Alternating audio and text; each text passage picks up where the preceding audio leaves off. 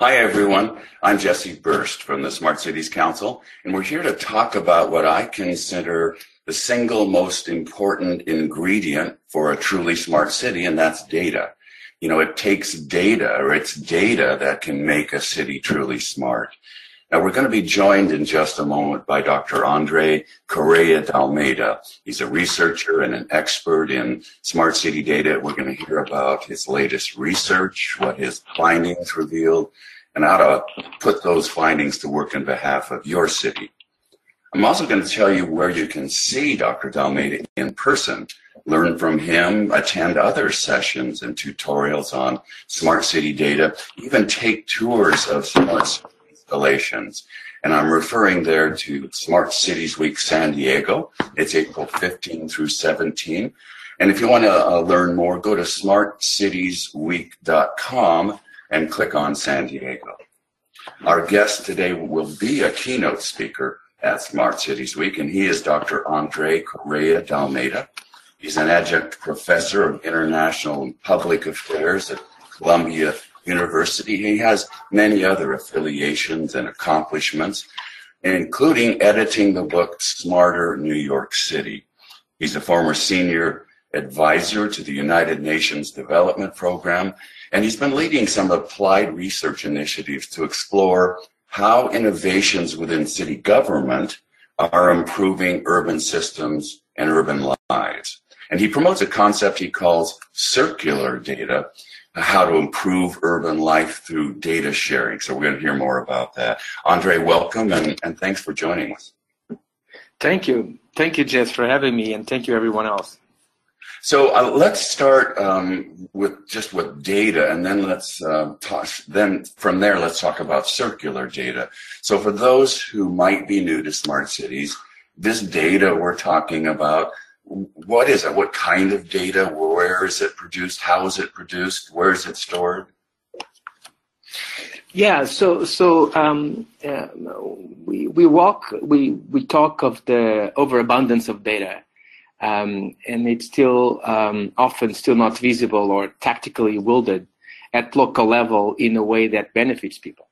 Mm-hmm. And there's been many models and ideas around the issue of data monetization, precisely as an attempt to build data marketplaces out of that abundance. Of course, the supply of data is there and the demand of data is there, but these narratives around monetization have not been working very well. I mean, governments have been slammed for monetizing data that does not belong to them, but local governments have also been slammed by not monetizing the data they have because it could be additional income stream for municipalities. So the monetization conversation, it hasn't been working very well. So the idea is that keep building upon the supply of data available and the demand of data available. How can we create sharing platforms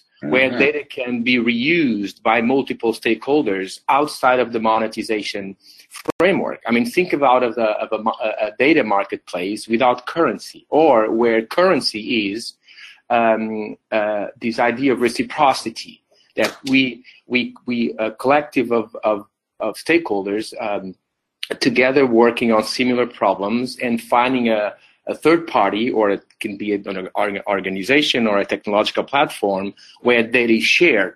So basically, circular city data is an attempt to bring to city level principles of circular economy.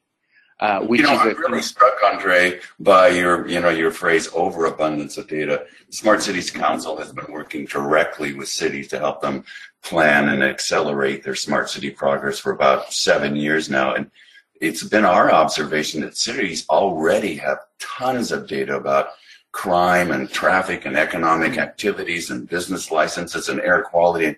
And, most cities have hundreds of data sets, and many have thousands, but they're so often siloed in different departments and different databases and different formats. And now there's even more data pouring in thanks to the Internet of Things and sensors and communications networks. So it's really intriguing to hear you talk about a data sharing platform.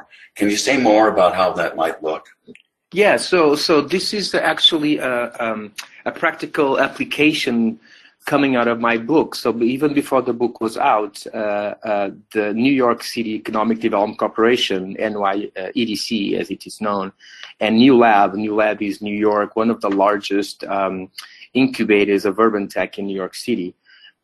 They approached me and they wanted to test some of the ideas that the book offers by connecting startups with city agencies. So at the practical level, what we did for 12 months now is that I retain teams from Cornell Tech, Columbia University, and NYU, and we look at the data structure of 3 specific startups, urban startups, and see how could that data fit in the needs of certain city agencies. So we focus on 3 main problems: mobility, resilience, and economic growth. And we basically created a dialogue space between these 3 startups and city agencies connected with these 3 problems.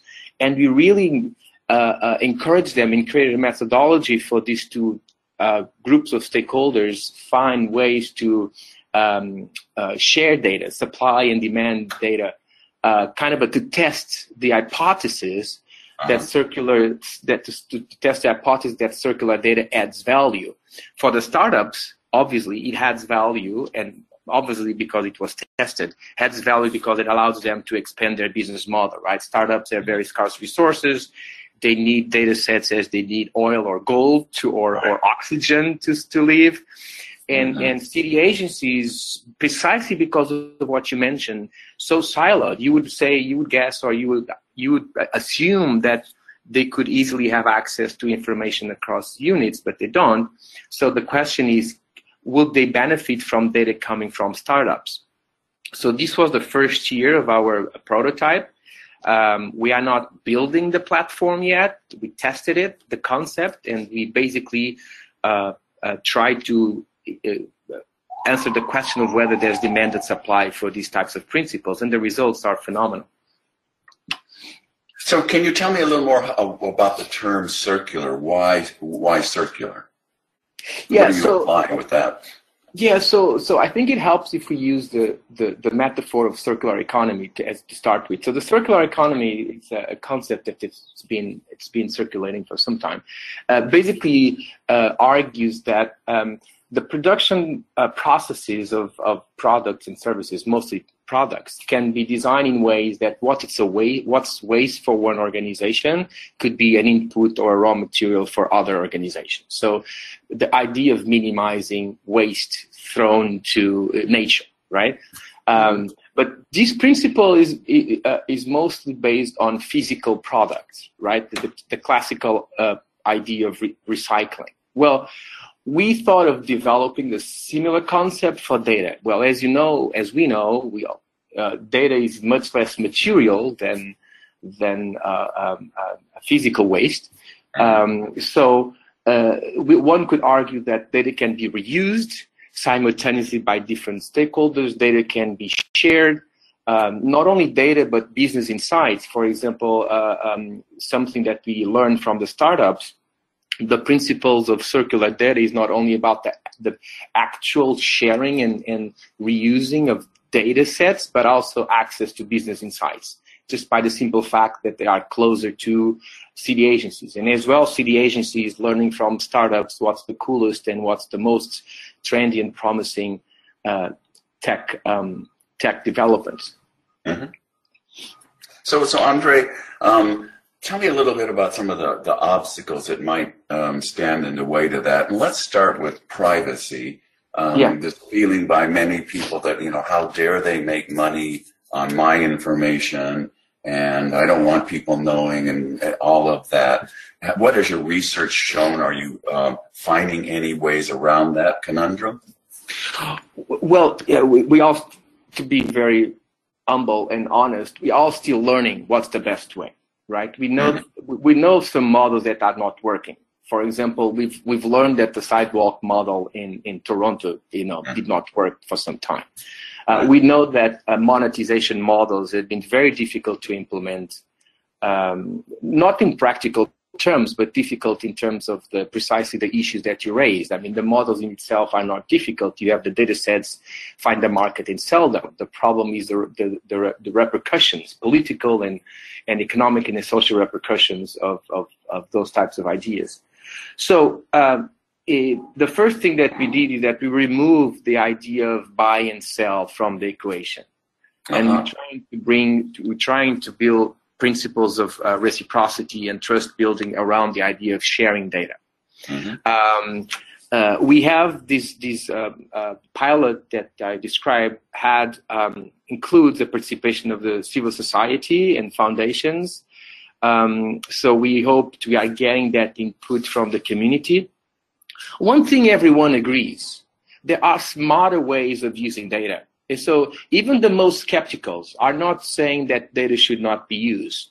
So what we are doing is to try to map those concerns and address them. A model that we are trying is to have a third party hosting the data. So the data is not physically shared with any specific private organization. Data is deposited in a data trust that has certain algorithm capability and certain AI capability that allow the different stakeholders to access data. So your question is incredibly relevant and timely. Ethics is playing a huge role in this program. So we are trying different scenarios and to see how I think it's so important to note that it's something that you mentioned in passing earlier, that you might get in trouble for monetizing, but you might get in trouble for not monetizing, for allowing the private sector to get its hands or to create its own data, just not taking advantage of that opportunity, the opportunity to improve your city, but maybe the opportunity to create new revenue streams and to do more with less. I assume that this data trust would also help with some of the interoperability issues, just make it a little bit easier to find data in the right format with common API calls, so it's simpler to get the data you need. Absolutely. And look at the example of the New York City as a phenomenal, put a phenomenal amount of energy in its open data initiative. But again, there are multiple open data initiatives that are not communicating with each other. I mean, can you imagine a more paradoxical situation where you have a series of open data initiatives that are not open to each other?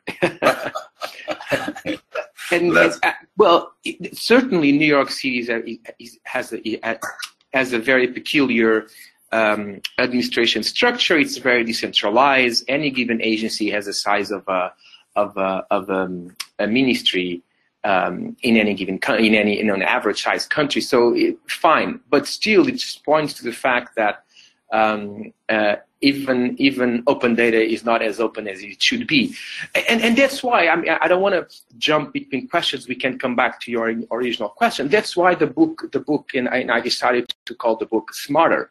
Instead of Smart New York City, the book is called Smarter New York City. Right.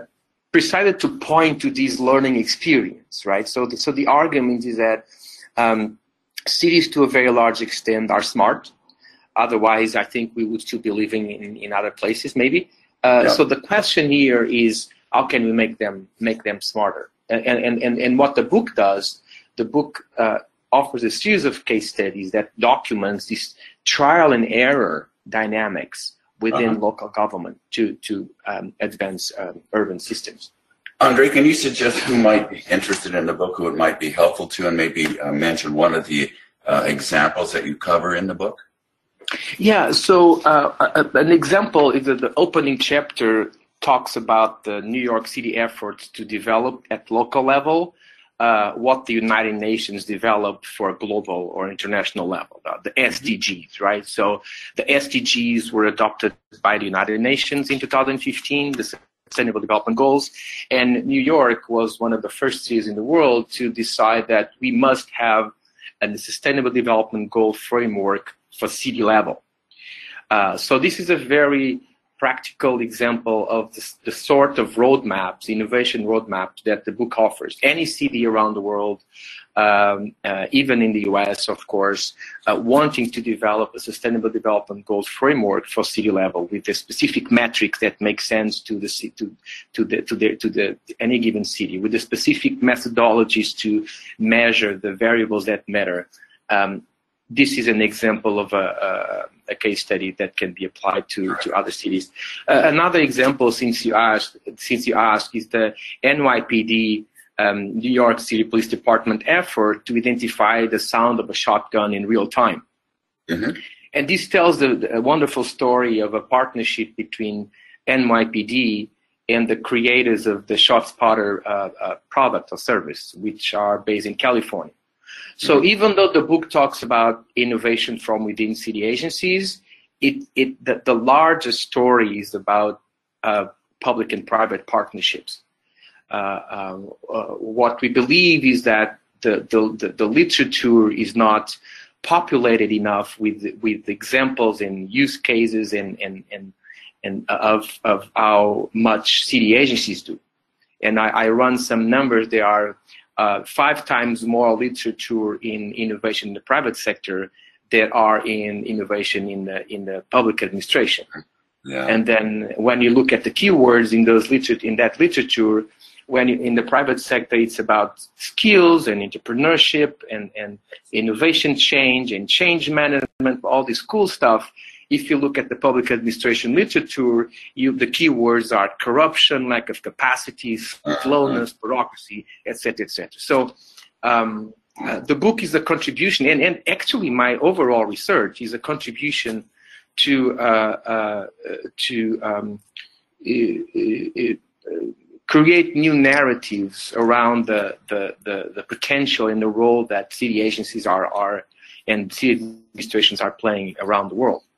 Not only, and New York is just a case. So the book does not portray New York as the ultimate recipe for everything. No, that's not what the. But it's a very exciting vision, though, for governments to begin seeing themselves as just innovators and to have that role in society going forward.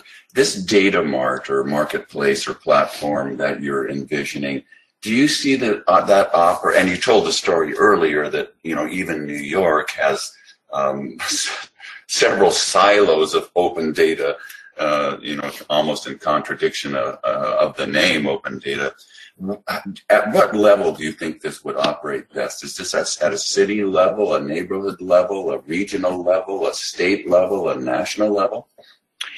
I think it will operate at the urban challenge level. Mm-hmm.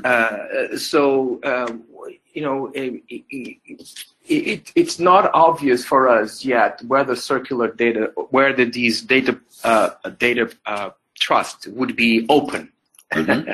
as open data aims to be. Mm-hmm. And the reason is precisely those of privacy and ethics and etc. The inclination is to bring on board the stakeholders that make sense to address some types of challenges. For example, in the case that the 3 cases that we developed over the last 12 months around mobility, resilience, and economic growth, we had startups. So individual entities. We had a large incubator, New Lab, that houses 130 companies. We had, of course, the city agencies. We have 3 universities supporting the endeavor, and we have community organizations as well. The pilot was centered around Brooklyn Downtown. So we had the Brooklyn Downtown Coalition on board and also EDC. So I think the answer to your question will not be so much in terms of jurisdictional boundaries, but in terms of who makes sense to bring on board to address whatever challenge needs to be addressed. So, Andre, let me finish up with this. So you've done all this research. You've edited this book, Smarter New York City. At this point, what do you want to see cities do next about their data? What's your hope? Well, my hope is that we'll be able to address, inequality better and explore economic opportunities better. For example, we know that the number of the population living in urban settings is expanding. We know that the urban systems are going through under incredible stress. We know that even if on average cities have a larger income per capita, when you break down into their social different groups, we see a huge inequality. So my hope is that we find better ways, smarter ways to use the large amounts of data available to the benefit of all. Mm-hmm. And that cannot be led only by the industry, and that cannot only be led by the classical market forces, because we know what's happening with Facebook, we know what's happening with these very large companies, and what they've been doing with our data. We are now only waking up for that reality. So I hope that with these and other similar initiatives, we can use data in a fairer and a smarter way to cities, because the paradox, look at the paradox. So the paradox is that we have the 17th, and to go back to the Sustainable Development Goals framework, the 17th SDG talks about global partnerships. So it's the 17th. There's 1, 2, 3, 4. The 17th, United Nations decided that the last one would be about global partnerships, and I'm fascinating that that's kind of the cap, the cap goal, right? But then. With 70% of the population living in cities very soon, we don't take local government and city administrations as serious as we should take, given for these partnerships. So I hope that the private sector will also understand better how the peculiarities of working with local governments. I think the initiatives such as the one Smart City Council has been developing, and actually the first one I attended was in Silicon Valley, Santa Clara in 2017. That's when I became closer to the amazing work you guys do. So that's my hope, that we will all as a collective find smarter and fairer ways of using this incredible resource that is data.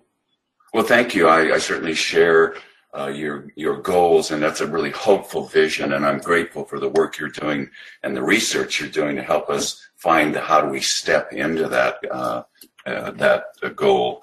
For those who can be with us in Smart Cities Week San Diego, April 15 through 17, you can hear from André in his keynote. You can also attend other relevant sessions on Tuesday the 16th, Data-Driven Decision-Making for the Real-Time City, and also another session, Smart Cities San Diego, a regional approach. So that involves regional sharing of data.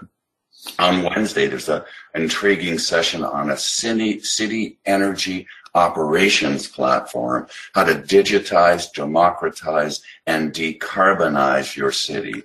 And then for those of you who like to see things with their own eyes, you might be interested in a couple of our pre-conference tours. On Monday, you can take the San Diego Smart City Walking Tour, and you can also take a trip to the San Diego suburb of Chula Vista to learn about drones as first responders. Drones as first responders, that's a fascinating concept.